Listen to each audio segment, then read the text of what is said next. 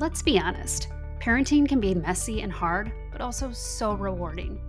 In this podcast, we'll share all the ups and downs of parenthood, as well as share some of our favorite tips and tricks for parenting using both our experiences and expertise from our professional lives as a speech and language pathologist and teacher, but also our everyday lives as moms, just trying to balance it all. We're so glad you could join us.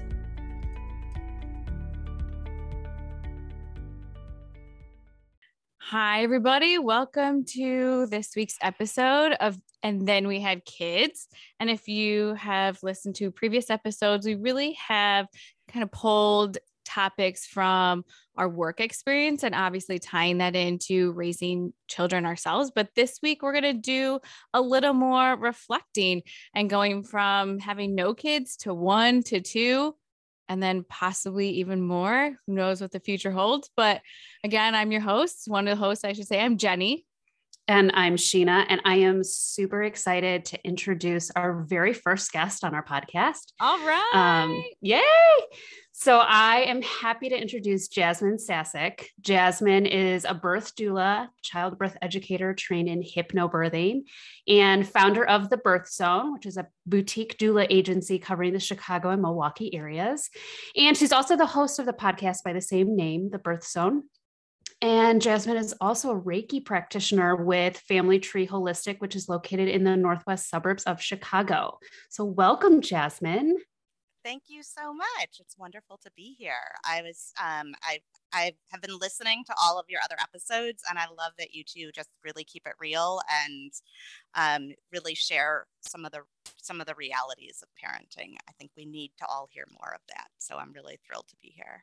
Well, thank you for joining us. Yeah, we're so grateful. And we have you not only for your wonderful expertise in what you do and what Sheena had just listed, those amazing skill sets that you have, but being someone that Sheena grew up with and knows really well. She said that you have more than 2 kids. You have 6, right? Is that correct? When we were talking about who do we know who could have some really good insight into juggling a life of mom, and who knows more really than someone who is juggling 6 kids. So it's great to also have your perspective on that. Going from 1 to 2 to all the way up to 6 is quite incredible. So again, thank you for being here. Thank you. Yeah, my husband and I had 2 kids that I gave birth to. They're 11 and 13 now. And then we went on to do foster care. So we've fostered about 20 different children through the state foster care system and then completed several adoptions. So we've had as many as 8 kids at a time. I think that only lasted about a week. We had a couple of temporary kids, right? Wow.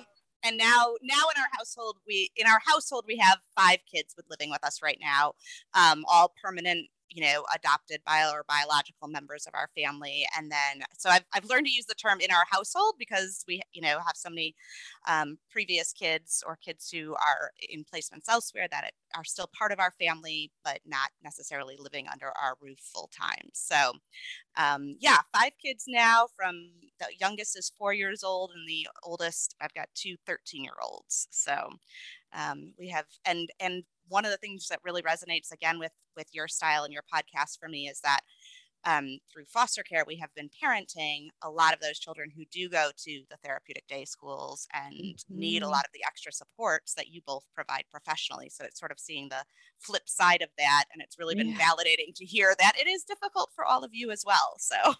Oh my gosh. Yes. Right. Yeah. What an incredible journey. What a great story. Has that always been, I'm going to kind of jump in, just getting to know you a little bit more, Jasmine.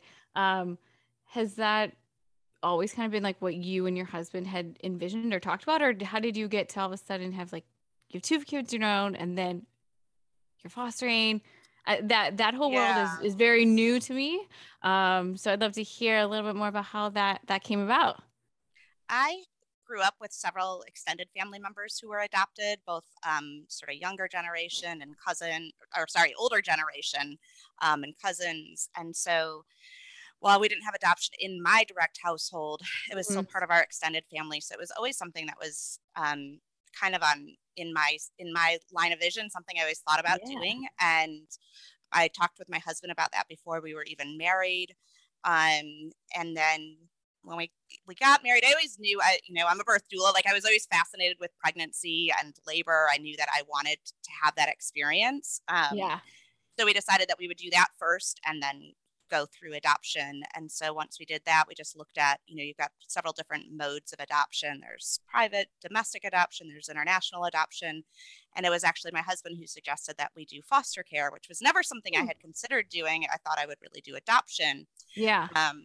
But he suggested that. And I said, the more we learned about it, the more it really resonated with us. And so we tried it out and just kept sticking with it, I guess. For our listeners that don't know, can you tell us a little bit more about what exactly a doula is and how they support new families? Yeah, I know you guys are helpful. Yeah, that's exactly it. We're helpful. So my agency really specializes in birth doulas and labor doulas. So we provide pregnancy and labor support. And then there's also something really adjacent to that called postpartum doulas, which come in and help once you are home with your new baby. And either one, both kinds of doulas, basically our job is to make your life easier and better. And especially in my line of work, we really specialize in making your whole birth experience better. So what that really looks like is a lot of unbiased, non-judgmental support, because we're all so inundated with sort of judgmental support, especially during pregnancy. Mm-hmm. And it's really nice to have somebody who's not a sister or a mom or a best friend that you can go to and say, I don't want to hear your experience with this. I want to know, without going down the Google rabbit hole, what does the evidence say? Yeah. What are best practices? If their gut is telling them something different than perhaps what their medical provider is recommending, we discuss what's going on there and what other alternatives might be available for them that might help meet, make their medical provider happy and feel safe and secure, but also help them feel in their gut like they're doing the right thing for them and their baby.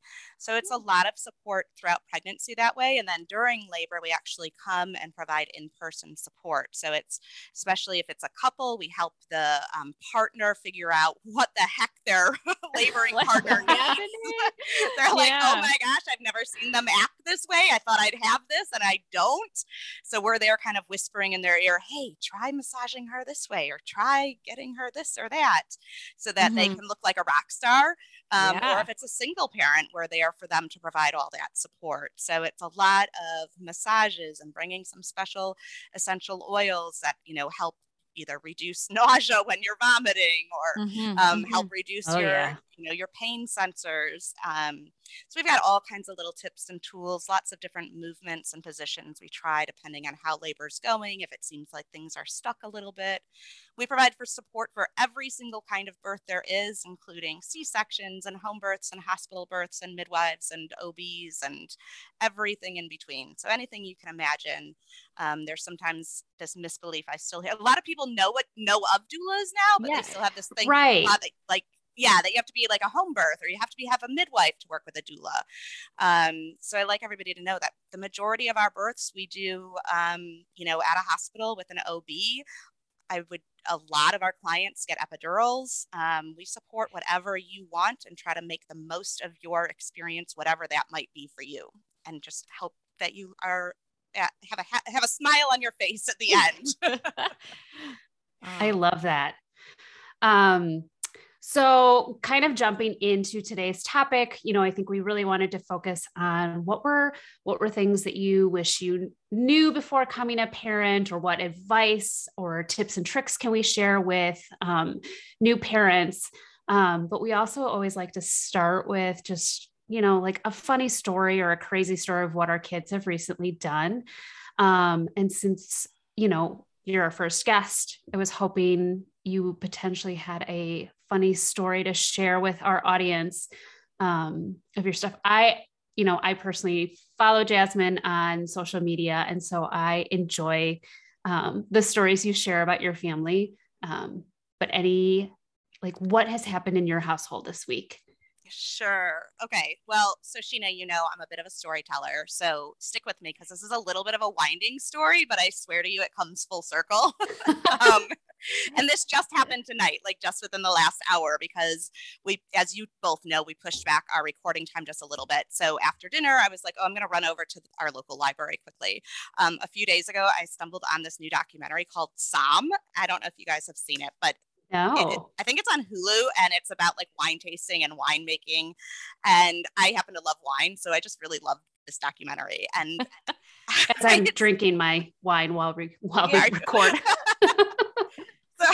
So I thought, because I think as moms, like we put ourselves on the back burner, obviously, right? And so I watched this documentary and I was like, well, maybe this will be a new hobby for me. Like, hobbies are the first things to go when we're moms. We're either like hustling or we're momming 110% of the time. So I thought, okay, I'm gonna go to the library and get out some books about like how wine is made or the history of wine. I don't care what it's about, just something about wine.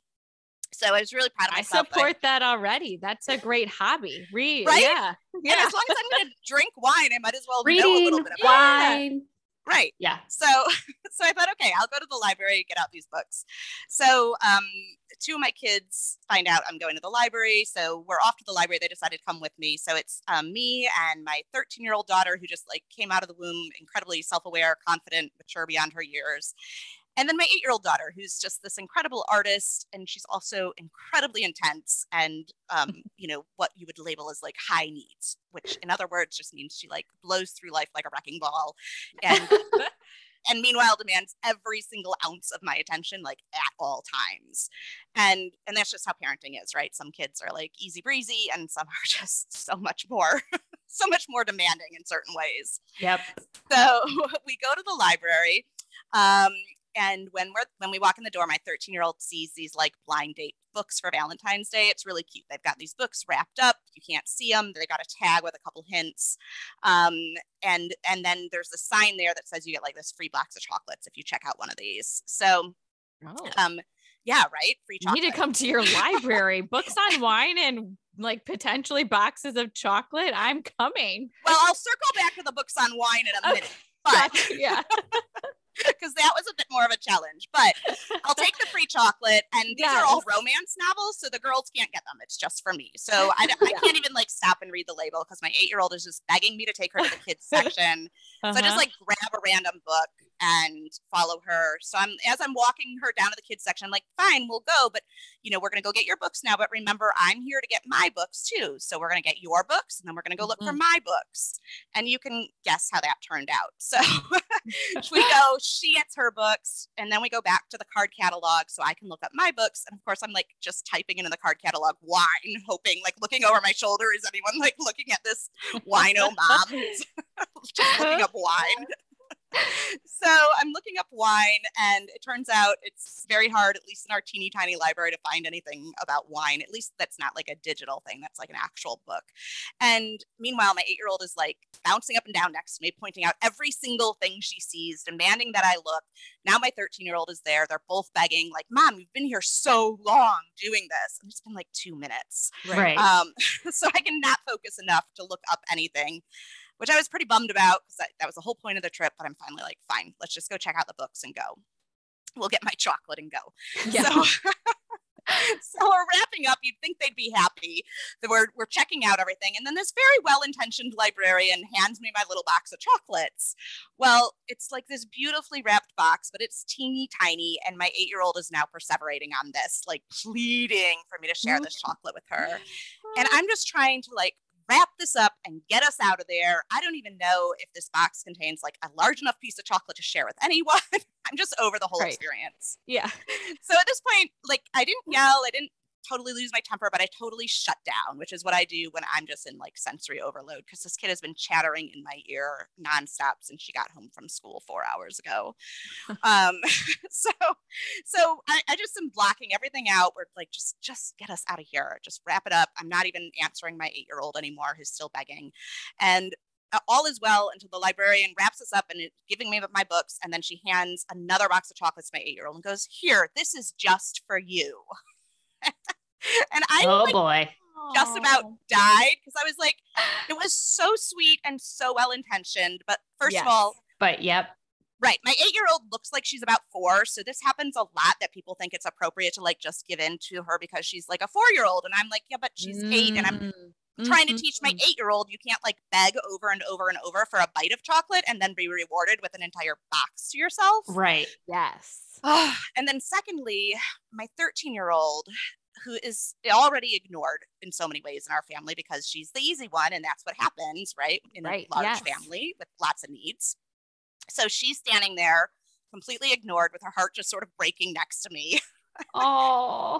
And then selfishly, I just also felt really like defensive and judged the more I thought about this, because I was like, did the librarian think I was just like a totally cold-hearted mom, that I wasn't going to share my chocolate? And she doesn't know that like I also have 3 more kids at home. So now I'm going to walk in the door with this gloating kid who got chocolate, and the other kids are going to feel like they've missed out. It's such a mess, you know? And that's kind of where life is sometimes with that many kids, but the story's not over yet. So then on our way home, we drove past, I'm coming full circle on the wine thing though. We drove past this little wine bar that's a favorite spot for my husband and I. And so my 13-year-old happens to ask, oh, have you and dad been there lately? And I'm telling her, I'm just like really irritated as I'm answering her. I'm like, well, the last time we were there, it was really busy and it was standing room only. And there's only like 5 tables. And this, and of course, what I'm really irritated about is like the whole night that I've just had at the library. But I'm like, there was this one woman who took up a whole table with her purse on it, but she was off talking with another group and never even came over to the table.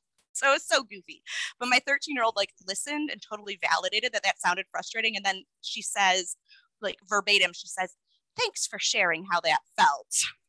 Oh my God. Oh. I know. So my heart just like melted. And I was like, I'm doing something right at least, because, you know, I'm on sensory overload. I didn't find any information about my new hobby. I felt totally judged, and then didn't even have any chocolate because I gave it to my 13-year-old. Okay, but the story's still not over. I have just a little bit more because this is how parenting goes. So we continue on our way home. Now my 8-year-old is just like completely oblivious to my like bad attitude, and she's just she's continuing to chatter away. She's in the back seat and just going on and on about how yummy her chocolates are. Oh my goodness. And we're approaching our neighborhood. And so we live on this very teeny tiny lake, and there's a short way around the lake to go home, and there's a little bit of a longer way. And by longer way, it takes literally about 90 extra seconds, but it's pretty because we get to see the lights in the lake. So I tell my 8-year-old, and my 13-year-old happens to love going around the lake the long way. So I asked my 8-year-old, like, hey, you're so happy with your chocolates. Is it okay if we drive the long way around the lake to get home? And I would so love to say, like, yes, this is where this wraps up so beautifully. She was like so happy to let us drive that. But no, she screeches at me like I'm like have asked if I can cut off her right arm. Right. And, you know, because she's just the kind of kid who cannot handle patience or waiting or anything unexpected. So it just wasn't, it's not worth it. So I asked, I tried, and then we just took the shorter way home. And that's the end of the story, because that's just parenting. Like we're home. We're home and you go to bed. Yeah. And we had a whole saga out of this one, 40-minute trip to the library. And you never got the wine books. I never got the wine books. Oh gosh. The whole point of going. But that's like, there's good moments and there's bad moments, and there's easy moments and difficult moments, and easy kids and difficult kids. And sometimes you like really do an awesome job, and other times most of the time we just kind of muddle through all of it. Just in survival mode. Somehow find your way back to that wine bar with your husband. That's what you need to do. Go back there. Yeah. Maybe I'll look on Amazon, because I bet on Amazon I'll bring back my wine book and I'll look up. Look, this is the wine we're tasting. Yeah, right.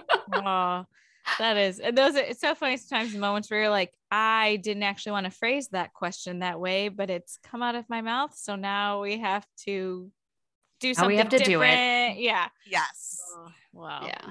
Oh my, that is so true though. I mean, feeling the highs are highs and the lows can be low. Oh, so low. Yeah.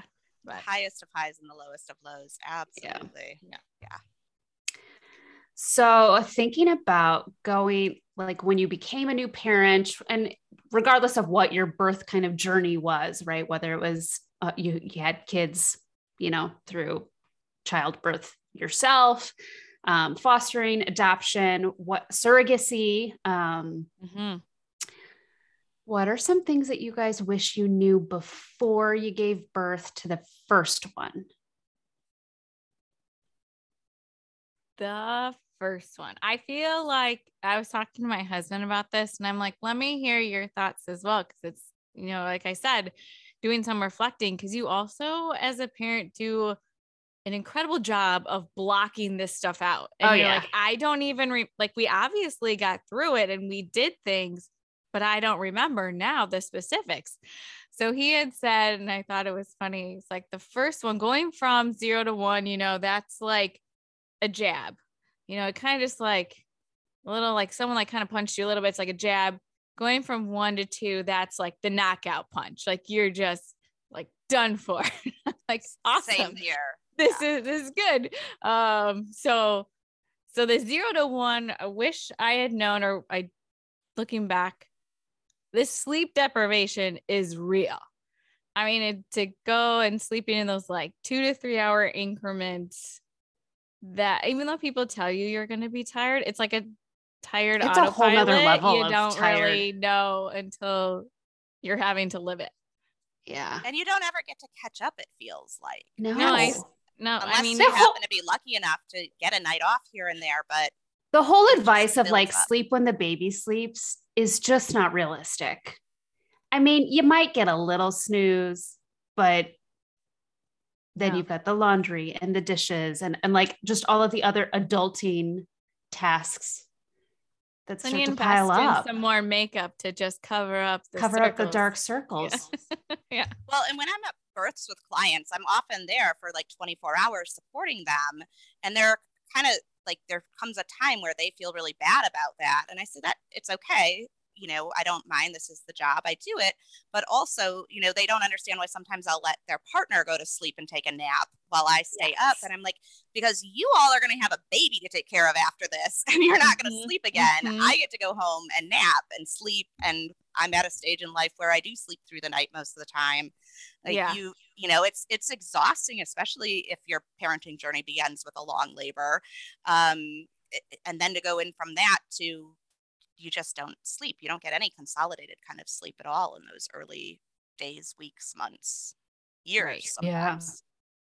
Yeah. Those nights off that you say, you might get here and there, like a tease of like, oh, remember what it was like?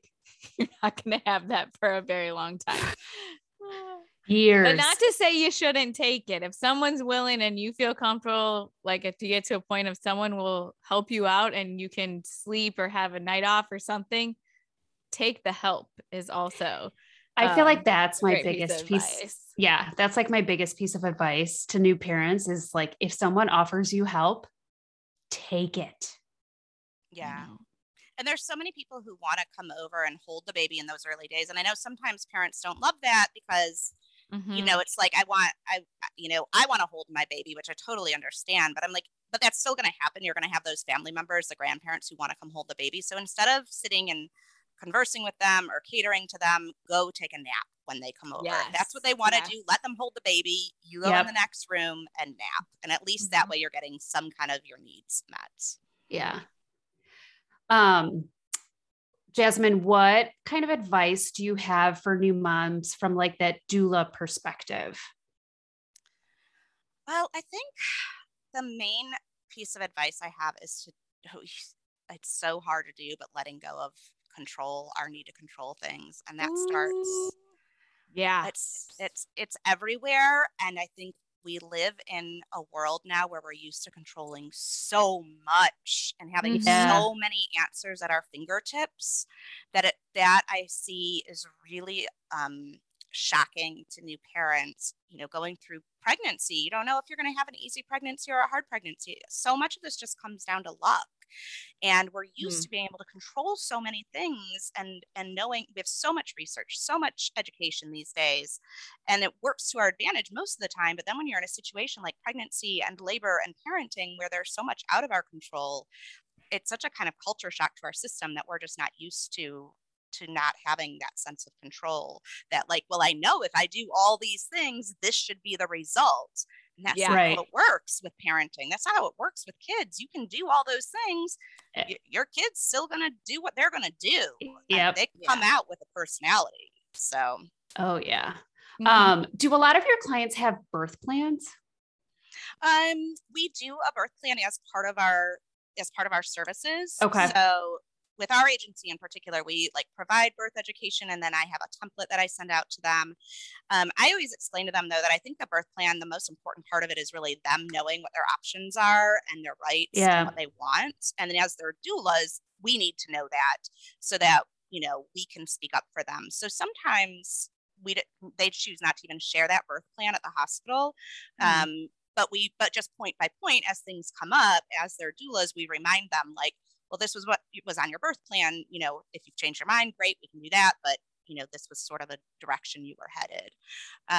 So it's just sort of an educational tool, if nothing else, that when you see a birth plan and you see those options, it reminds you, oh yeah, I want to go look up what this means or what my options are for that, whether it's an induction or delayed cord cutting or vitamin K shot. There's so many different little choices that you make during labor. So it's really, I think it's really helpful to have one. And I know, you know, when I had my first 13 years ago, people were more wishy-washy about birth plans. There was a lot more, you know, it was like this thing that like the crunchy home birth moms did. And now there's a lot of hospitals where when we check in, the first thing the nurse asks is, do you have a birth plan? Like they're trained to ask for that and to review it with you so that everybody knows what your goals are and can help support that. Yeah. To help feel a little bit of that sense of control in a very much a situation, like you said. Yeah, you can't control it all. You just can't. Right. Exactly. Yeah. Exactly. But there still are a ton of choices that people can make that they don't even necessarily realize are choices. And options that they can make. You know, we tend to kind of turn over some of our autonomy when we go to the hospital, and we're used to being in more of a, especially in a hospital setting, used to being in more of a life-threatening situation where it's like, I'm going to put my life in your hands right now because things could be going wrong, and I'm just going to trust your judgment medically. But birth's not like that. Most of the time, birth is a pretty normal event. We're just there in case something goes wrong. And so you've got more options. We don't have to hand over all of the control like you would if, you know, you're laying there bleeding out and you're like, please do anything to save my life. Right. So an example of that would be like eating in labor. Like most hospitals still have a policy, especially in our, you know, Chicagoland area, that they don't quote unquote allow eating in labor, even though that's not what the evidence points to as best practice. Best practices is actually allowing eating in labor. And you have autonomy. You have a right to eat if you want to. So the hospital has the right to say, we're not going to bring you food because we don't want you to eat. But you as the client have the right to say, I brought my own food and I'm going to eat it if I want to. And you can do that. And nobody's going to take it out of your hands. And we do it with respect. And we do it saying, I understand that this isn't what you recommend, but I'm going to make a different choice here. And that's okay. Interesting. I wish I knew all of this stuff with my pregnancies. Yeah, there's so much that we don't know until we know. But, interesting. What about like, what are your guys' favorite like baby items or must-haves that new parents should maybe like include on their registry, or things that you found invaluable? I thought of like a good glider or recliner chair, and I made the mistake with my first where I was like, oh, I'll just get one that kind of like looks nice, but it really wasn't so comfortable at like 4 a.m. So I feel like doing your research on a good chair. And then my second one, he grew so much quicker than my first that like my first I could hold because she was a preemie. Could hold her with one arm for like a very long time, it felt like. And then my son, he grew what seemed like very fast, obviously quite average. But all of a sudden, I'm like, oh my gosh, my back is killing me. My arms are killing me. And so we had to invest in a different chair because I just couldn't do it in the middle of the night. So I think that was a key one. We also loved zipper sleepers opposed to the button ones for the middle of the and night. the ones that zip up from the bottom too. Yes. So some of them had like 2 zippers or one. Yes, from the bottom up. And I obviously personal preference, because I do know people who prefer some buttons, but the zipper ones were key for those middle of the night. They have the magnetic, ones? the magnetic sleepers. I couldn't quite get on board with those yet. I don't know. Maybe I'll change my mind, but definitely zipper onesies. What about you guys? My favorite for all my babies has been the bouncy seat. And like across the board, all the babies have loved that. I can't say the same for most other things like swings. Some babies love and some babies hate. Yeah. But the bouncy seat, they all loved. It's cheap. It's easy. I can carry it from room to room. I can put it in the bathroom while I take a shower. Like, I can't survive without a bouncy seat to set a baby in once in a while. Mine was the baby shusher. So it's like a little sound machine. It's portable. I actually found it when I went to do my oldest's newborn pictures. The photographer had it, and it literally just shushes. That's all it does. But it helped us. Like a more specific. I know they make like white noise machines, which I love. No, this literally but the just shusher is like shushes. Yes. Wow. It's like a mom voice on repeat. And we would, when we go to the lake house, that's like a 5-hour drive up through the northern woods of Wisconsin. You just throw that thing on in the back of the car. When we would travel with them, it was like something that wasn't super obnoxious to the other, people on the plane. So the baby shusher is always my like must have. And then the like changing pads that go on the changing pad. I'm like clearly not describing this very well, but the number of blowouts that babies have. Yeah. You're not then having to change the changing pad cover every time. You just swap it out for one of the other. It just looks like so the big, liner that goes on. Yeah, like thank you, the liner. We also just put like an extra burp cloth, or we got like a pack of like white burp cloth, or like the cloth diapers essentially. Yep. That's what we would put down because I think you had mentioned that too, Sheena, to us because you obviously had your first before we did, and that was helpful. And finding a swaddle, Jasmine, I'm sure your swaddling skills are like expert level. You're like a magician. Mine were not. My sister is a pediatrics nurse by background. So I actually had to have her come over and like give me a tutorial on how to swaddle. And I recorded her so that I could like rewatch the video after she left and pause it and whatnot. Now they make all of the different kinds of swaddles with like the Velcro and things like that. But I think once you find the swaddle that works for you, that was key. Absolutely. It makes a huge difference, I find.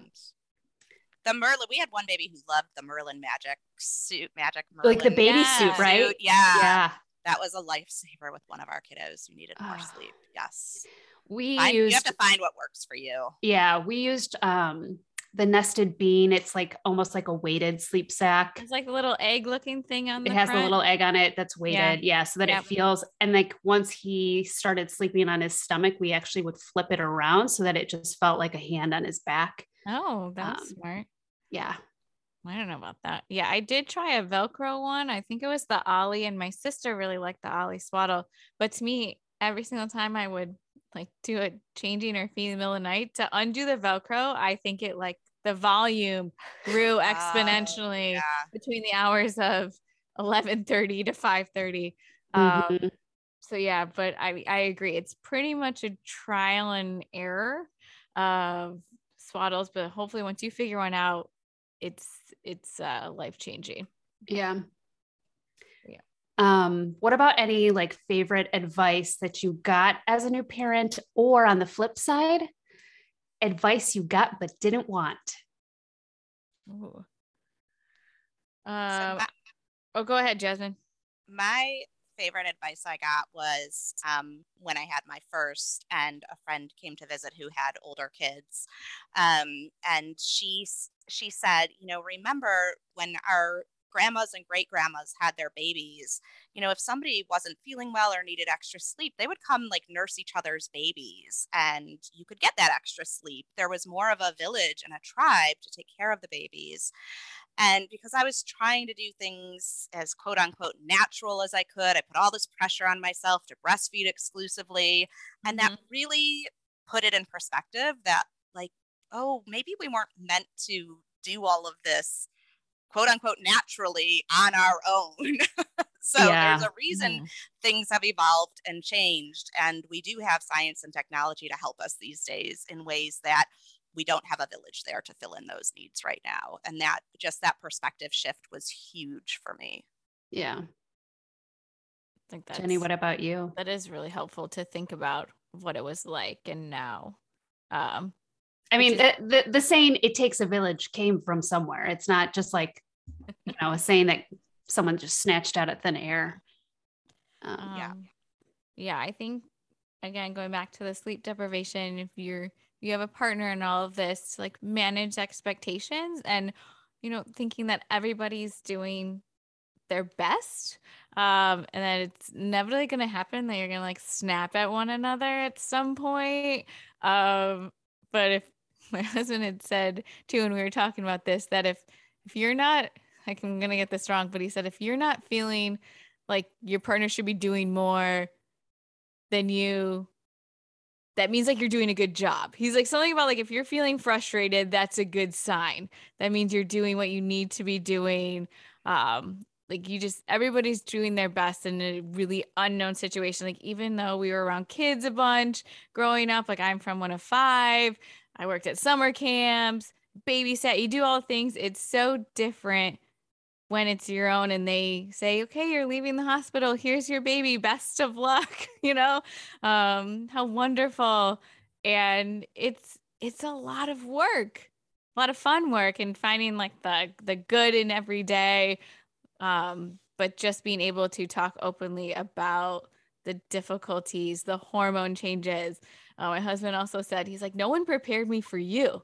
He's like, no one really told me how moody or how much like I would need. And he is wonderful, and I'm so grateful for him. But I also was surprised at how much I felt like an out of body experience at times. Like, I know this isn't me, but I really can't help what's going on.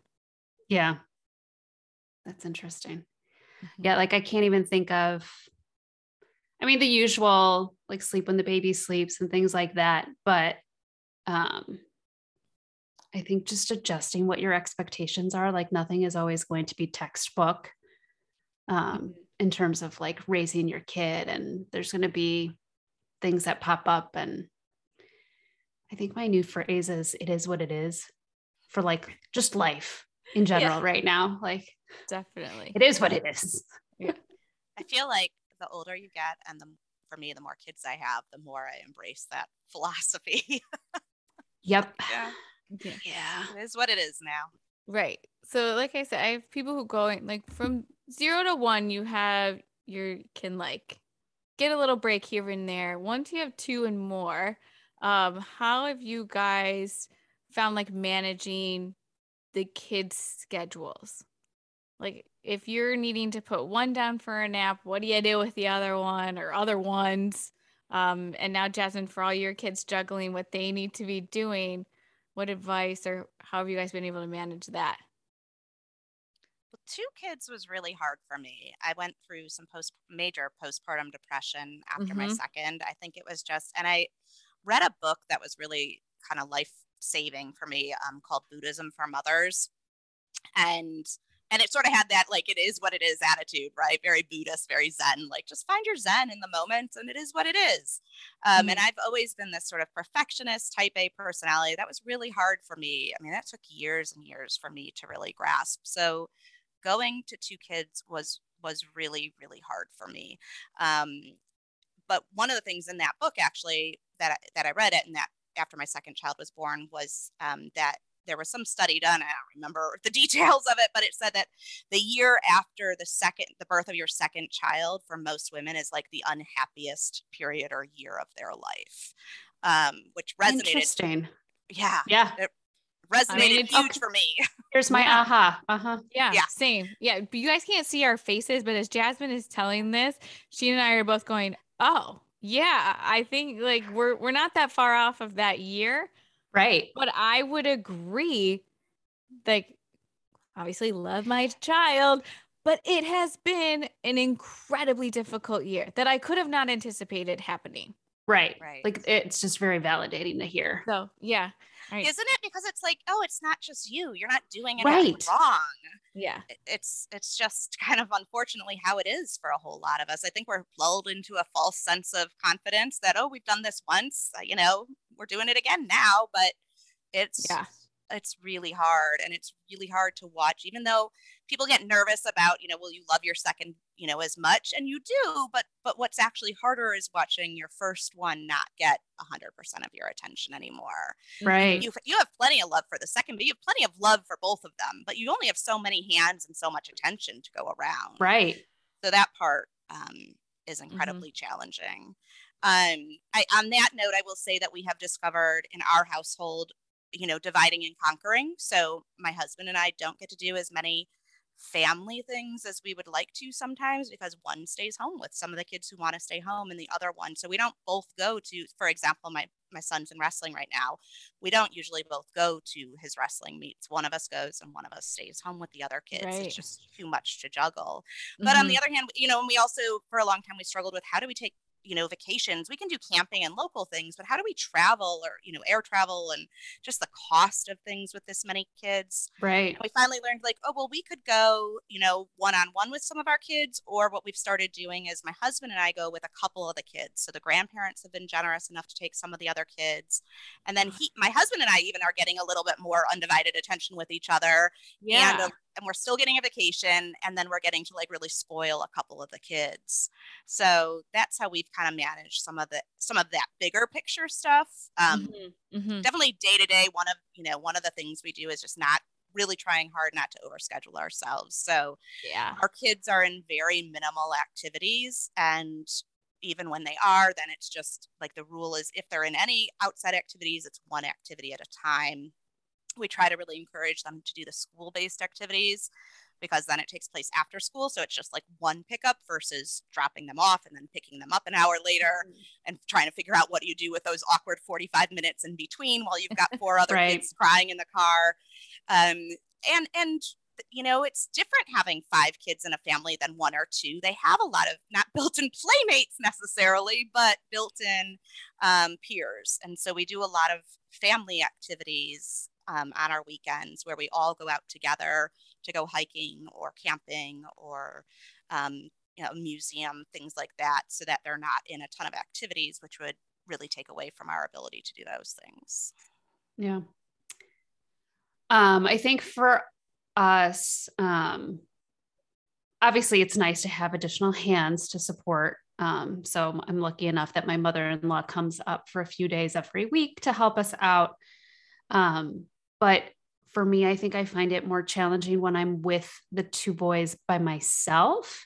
Yeah. Mostly because I live in the city, and as wonderful as living in the city is, and I can walk to everything, it also requires going up and down 4 flights of stairs with the 2. That sounds so awful.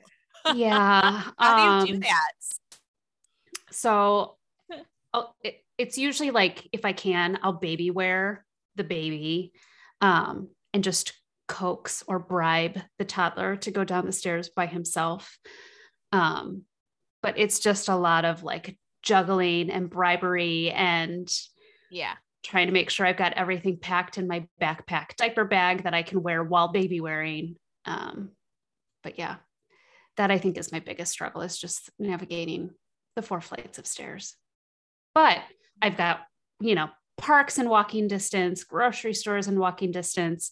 My older son thinks that Target is the toy store, so he asks to go to the toy store a lot. And we're also, I am the family that will stick my toddler on an iPad for a little bit if I need to, so that I can go put the baby down. Yeah. Oh, no shame in that. You got to get through the day somehow. Judge if you want. I don't really care. Oh, hey, we did. Yeah. So you guys know I'm at home. I very often have just the 2 of them to myself. I'm lucky though. My mom lives close by, as do my other siblings. But at the beginning, when I didn't mind having my son like nap in my arms, like he was a pretty good sleeper, just like, you got to nap where you nap, buddy. And it wasn't until he's a little bit older when we put him in his crib that I gave my daughter like jobs, and also grateful that she has really good language skills. And so she could understand what she was doing and like how she was being helpful. But again, like we started iPad time with her, but the only time she got it was when I was putting my son down for a nap. So she would like be on the iPad in the doorway of his room. And so that was like her special time to have it while having like a snack. But yeah, we were thinking like we just did a lot of praising her for doing such a good job, finding ways that she could like fit into the routine of what needed to be done for him.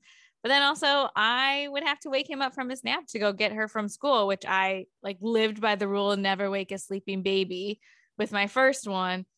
And the second one, I'm like, okay, like 45 minutes, that's going to have to do, buddy. Like we got to go. We got to go. I got to go pick her up. So yeah, it's a lot of kind of using what you did before, but it's like the first time all over again in slightly different ways. So you just do what you can and know that, like I said, everyone's doing their best, and your kids are gonna be all right. Yeah. Jasmine, what about any tips or tricks for managing like multiple kids? I know you talked a little bit about their schedules, but any other advice you would give parents who've got multiples?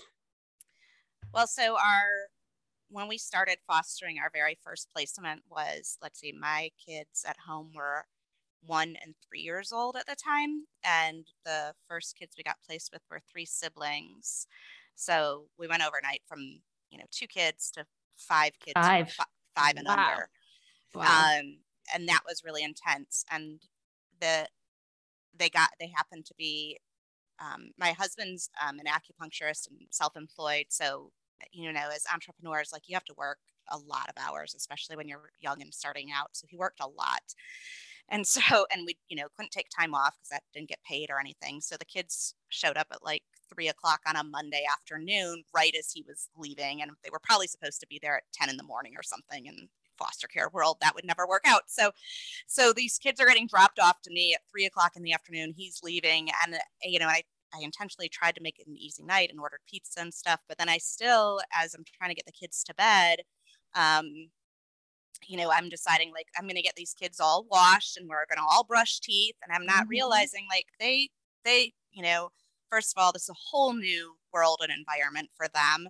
They don't know how to brush their teeth. Everything is new. They don't understand the concept of changing into pajamas. So what I thought I'm just going to start out with like our normal night routine was like all these little steps I had to teach.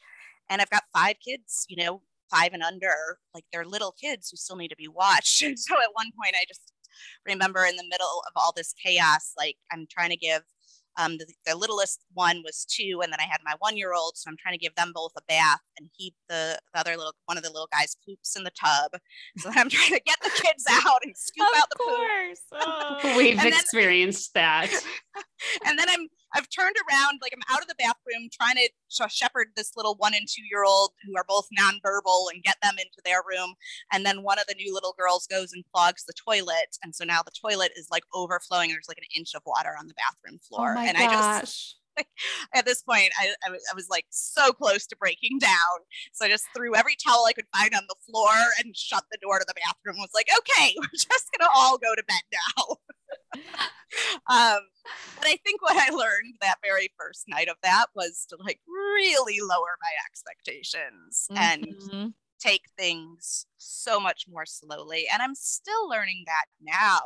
Like, meet the kids where they are, and it is not going to kill anybody to go without brushing their teeth, brushing their hair, taking a shower or bath, which we think of as such basic hygiene things that we need to do.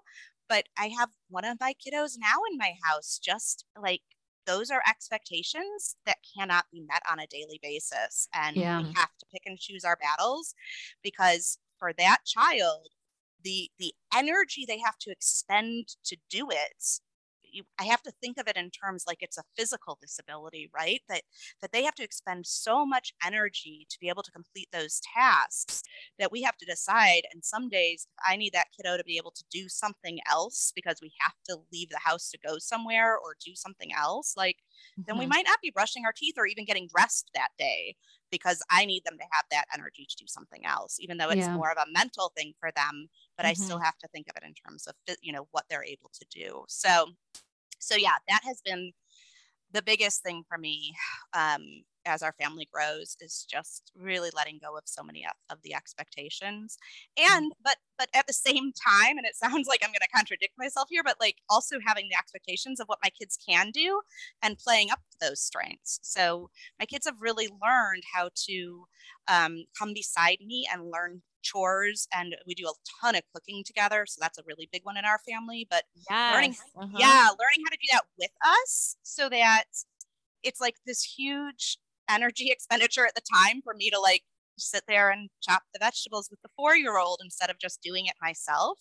But I know that the payoff comes in a year or two that they can do that themselves. Tonight, I was at that wrestling meet with my son. My husband wasn't home from work yet. So I asked my daughter, can you make dinner tonight? I sent her the recipe and she made it. It was beautiful and wonderful. So we have extra hands helping in those ways, the kids who are able to do that. So that's been a lifesaver. That's nice to hear. I like to hear of like including kids in those things that, like you said, you could get it done in maybe 5-10 minutes, but it's okay to make it part of the process, to then have them be able to learn those skills and that become part of things that they enjoy too. Hopefully your daughter enjoys cooking, right? No, she does. So, right. The same with mine. Like we have a little kitchen stand, and so she makes crepes with my husband almost every morning. I mean, now she can recite the recipe to you. Oh my gosh. But it's but it's so cute. It's one of those things where like it'd be so much easier if I could do it myself, but it's that piece of letting that control go so you can then have your kids grow in such a kind of a neat and cool way. Yeah. And it checks a lot of boxes because it's them learning and growing life skills, and it's also quality time together and making memories and bonding. And there's something to be said for just slowing down our overall pace of life. I agree. To that level. 100%. Yeah. Yes. Well, thank you, Jasmine, so much for joining us tonight. For our listeners, where can people follow you or find you in all of your endeavors? So, the easiest way is probably through the Birth Zone website. So that's zone, like Z, like zebra, thebirthzone.com. And most of my social media stuff is on there, but I'm also on Instagram, Facebook, TikTok. I'm trying to figure out TikTok. I feel like such an old lady on there. I don't understand TikTok or Twitter. Don't ask me TikTok or Twitter. I don't know what it is. Yeah, I don't even bother with Twitter, but I try the Instagram and the TikTok, and so those are, just look up the Birth Zone. Same thing, the podcast, any podcast, whatever podcast platform people are using right now. If you just look up the Birth Zone, that one has some like nice tidbits of information about birth, that kind of stuff that you wish you knew when you were pregnant, but also has a huge library of 5-minute meditations. They're really geared towards like pregnancy and labor, but they're kind of nice to use anytime for just, I'm like, people can't sit down always for a 10 or especially 20-minute meditation, but most of us can take 5 minutes to just kind of chill out. So we should take 5 minutes, right? So we should. I love that that's there. Yeah. So thank you again. Yeah, absolutely. For Reiki, you can find me at familytreeholistichealth.com. That's acupuncture and Reiki and massage in Arlington Heights, Illinois. So you can find me there. Great. Thank you that's so all much. my stuff. Yeah, you're welcome. Thanks for having me. Yeah. Thanks for being here. Thanks so much for listening. We hope you enjoyed this episode. And if you'd like to help support the podcast, please share it with others, post about it on social media, or leave a rating and review. To catch all of the latest, you can follow us on Instagram @_andthenwehadkids. Thanks again, and like we say, life used to be carefree, and then we had kids.